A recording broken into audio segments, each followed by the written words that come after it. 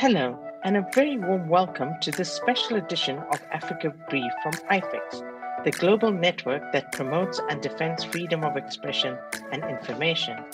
My name's Rehana Masters, IFEX Africa's regional editor, and I'm sitting in for our usual host, Nazreen Njeru, who is away this month.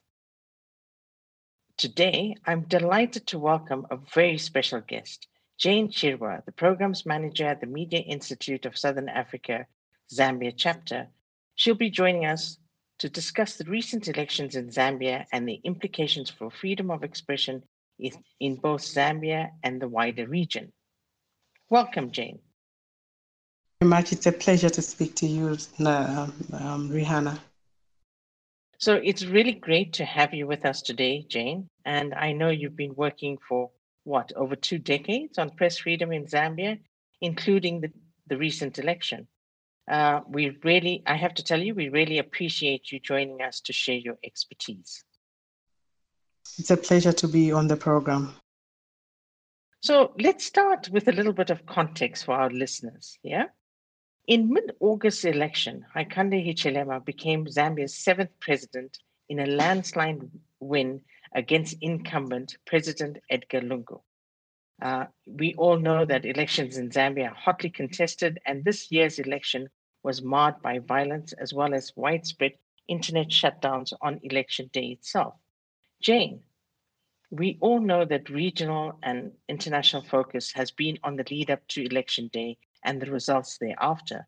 But as we know, that victory came against a backdrop of many challenges. Could you give us an insight into the media and political landscape in recent years and in the run-up to August election? Thank you very much, Rihanna. So basically, when you first of all want to look at the election environment in Zambia, they are actually the Electoral Process Act of 2016 that guides in terms of election coverage, how the contestants are going to participate in the election, the political party, the announcement of the results, the time for the campaign periods. So basically, as we were heading towards the election date or the campaign period, which started actually on 12th July, basically there's that period for the different political parties to be able to campaign. So that is basically the environment in which we operate. But aside from the laws that dictate the environment, the media then are able to operate, and the citizens, of course, there are quite a number of laws that are still oppressive, such as the Penal Code, where there's defamation of the president. So you know that the president in Zambia, regardless of the fact that he is running for contesting the position again for presidency, he continues to be the president of the country. And so laws on defamation of the president can be invoked. Actually, people that were facing defamation charges in court, just as we are running up to the elections, there are about 3 or 4 prominent persons that we are facing those particular charges. In addition to that, of course, we saw the government quickly enact also the Cyber Crimes and Cyber Security Act, also of 2021, which many people thought was supposed to gag the party that is now in power, which is the United Party for National Development, owned media houses that have a widespread coverage across the country, are controlled by the state, and so fewer people from the opposition have access to that, and they are not covered. If they are covered, they're covered in a negative light. So because of that, they were forced to be able to embrace the online space. So already you see that actually the environment for the political parties through the media was not so conducive. We have legislation in this country that speaks to the issue of media freedom. It is enshrined under Article 21 of the Constitution, but then when it comes to the practice, it's rather different, even though it's provided for. There's then BC, which is the Zambia National Broadcasting Corporation, which is a state-owned broadcaster, and it is very important to state in Zambia that our population, over half of it has low literacy levels, so they do not understand English as much as very much. So they face that limitation when they, have to read a newspaper which has a national coverage. So they largely depend on broadcast media. to be able to access the information. But then you see the state having a tight grip on that particular media house, which has nationwide coverage. So it was very difficult for such state-owned entities to be able to provide the platforms for these different contesting political parties. But then the dimensions this year were quite different also because of the COVID-19 that we had as well in the country. So it meant that there were no rallies, Rihanna. So if there were no rallies and we could only rely on the online space, then we saw a different dynamic. We saw a lot of Zambians take up internet. At the time of conducting the research this year, the Zambia Information and Communications Technology Authority, that is ZICTA in Zambia, was indicating that we actually have about 10,000 or so that are accessing mobile broadband in this country. So already you could see that the dynamics then began to change. And so the online campaigns were the major way of reaching to the citizens. And we had a very huge youth voter that had registered. So we had a lot of youths that were part of the people that were voting this time around. And so also that created so Jane, a dynamic. So Jane, you seem to be painting a picture of a very different election, okay? And that's the way that many people saw it. So yes. As a Zambian, a woman and freedom of expression advocate, would you agree first that it was different? And if so, tell us why it was so distinctive. Okay, so it was very distinctive in the first place is that we saw that the campaigns in terms of the rallies were not there.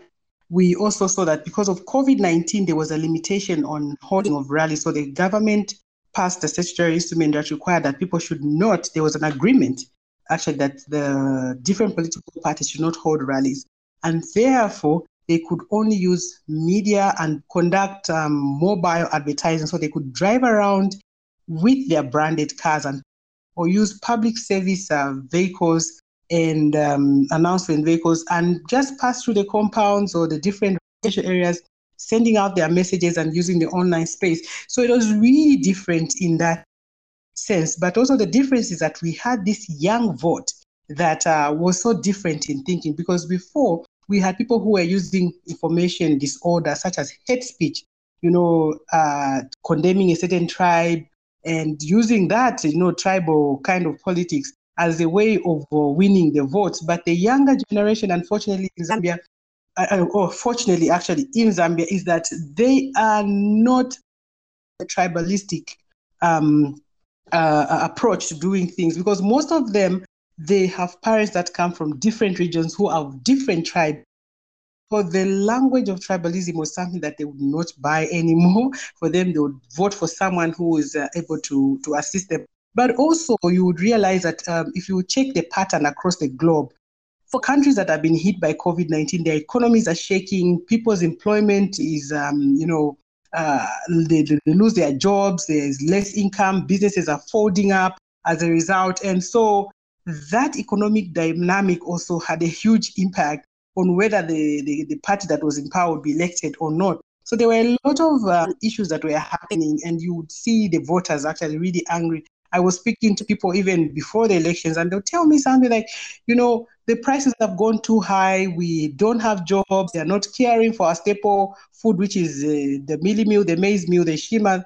They said they don't care about all that, it's going too high and we can't afford, we're just waiting to vote. So this is what was happening. There was that economic factor as well that came as a result of the COVID-19. And for an ordinary person, they couldn't relate that, COVID-19 is having an impact equally to other spaces. But also in Zambia, if you check the previous presidents, such as President Chiluba, who did go for the third term, he thought he was also popular and he wanted to go for the felt like even the president that has just, the former president, Edgar Lungu, also had served the first term where he took over from the president, Michael Sata, who passed away. And he served for maybe a year and a half. And then after that, he stood in 2016 and won again. But this time he wanted to stand again, claiming that the other 1 year and a half that he served wasn't really like, his term. And so he didn't serve the 2 terms. But it's like Zambians have always rejected that. So coupled with all these dynamics, you could see democracy at play in the country at the end of the day. But interestingly, the passing of the Cyber Crimes Act was a double-edged sword. A lot of women will be cyber-bullied on the space when they want to stand for elections and all. But because of the Cyber Crimes and Cyber Security Act, a lot of people would say, I would have said this about this candidate, but I know that there's a Cyber Crimes Act. So there was a drastic reduction in cyberbullying against women, though there were fewer women adopted this time around in terms of standing for MP, parliamentarian seats and all. There were very few, but we saw the continued of different sexes at the presidential level. So if the male is the president, then the vice president will be female. So there were these dynamics on the ground that's made our election rather different, coupled with a lack of campaigns and also the youth vote. As you mentioned, there were many things that drove people to go and vote. And it's about the economy. It's about very few employment prospects and many other issues. But okay, let's talk about the experience on election day itself. What was the mood like when Zambians went to vote? You were there. Give us a feel of that. Well, it was amazing, Rihanna. If you saw the level of turnout, the level of endurance and the awareness by the citizen that my vote counts, my vote is my voice, my vote is the ability to put someone who will be there to represent my views. I am employing someone. That's what people were saying, and that's a level of awakening that is there. It's you can liken it to the time that Zambia re-baptized in 1991 when we reverted back to multi-party politics. They were long queues. It took for some people to vote. They would walk into a polling station, perhaps say at 05, and there's certain places they would even be able to vote at 20 hours. People were eating on the queue, they were cooking on the queue, they brought their seats, and they didn't care until they voted. Some even voted the next day in the morning around 04:05, the next day after, because they couldn't have the chance to be able to vote on the actual day on the 12th. So the voting continued on 13th of August, So the voter turnout was unlike anything. It was massive. In the previous years, in the previous 2 or 3 elections that we've had, the voter turnout was really a problem, and we continue to talk about it as civil society, about voter apathy.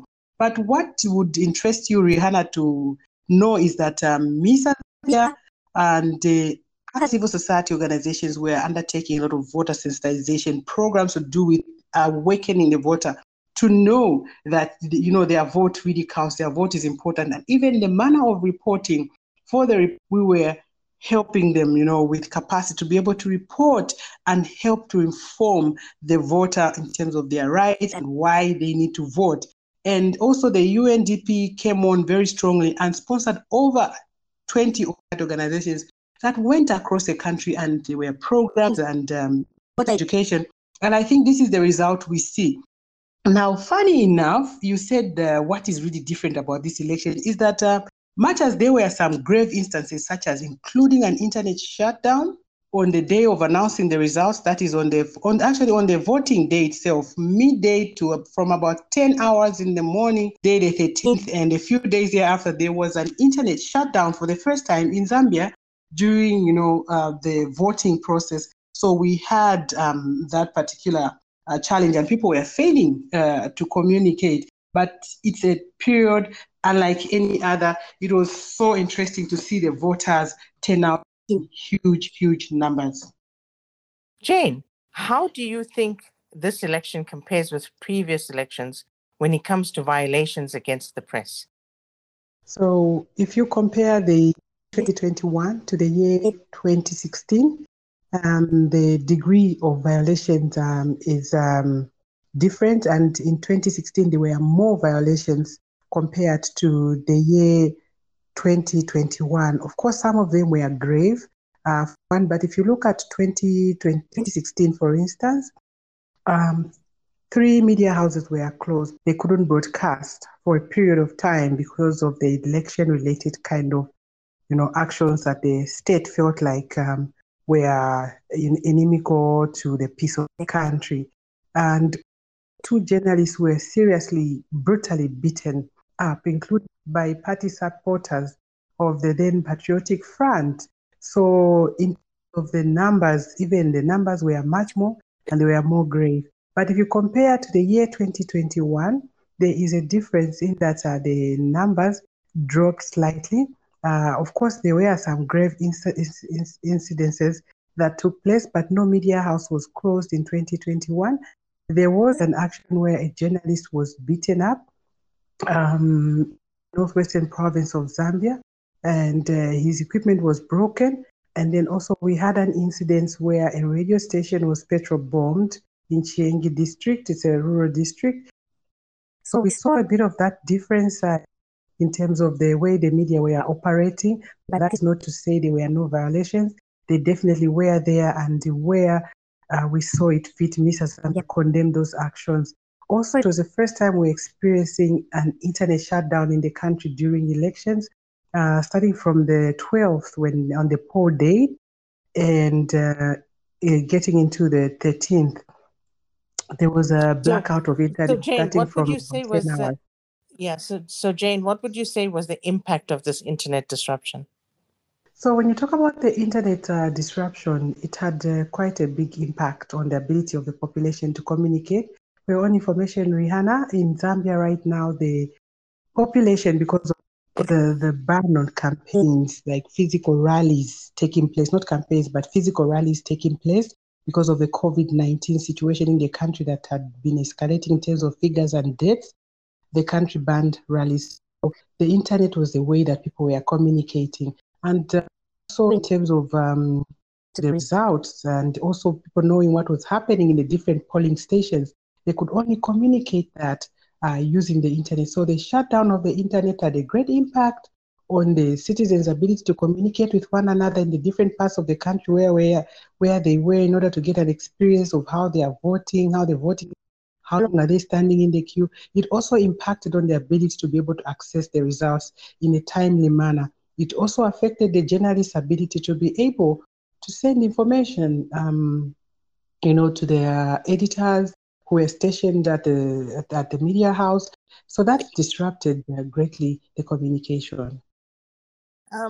If you're looking ahead, President-elect Hichilema has already promised democratic reform and an improved media environment. What do you make of these promises?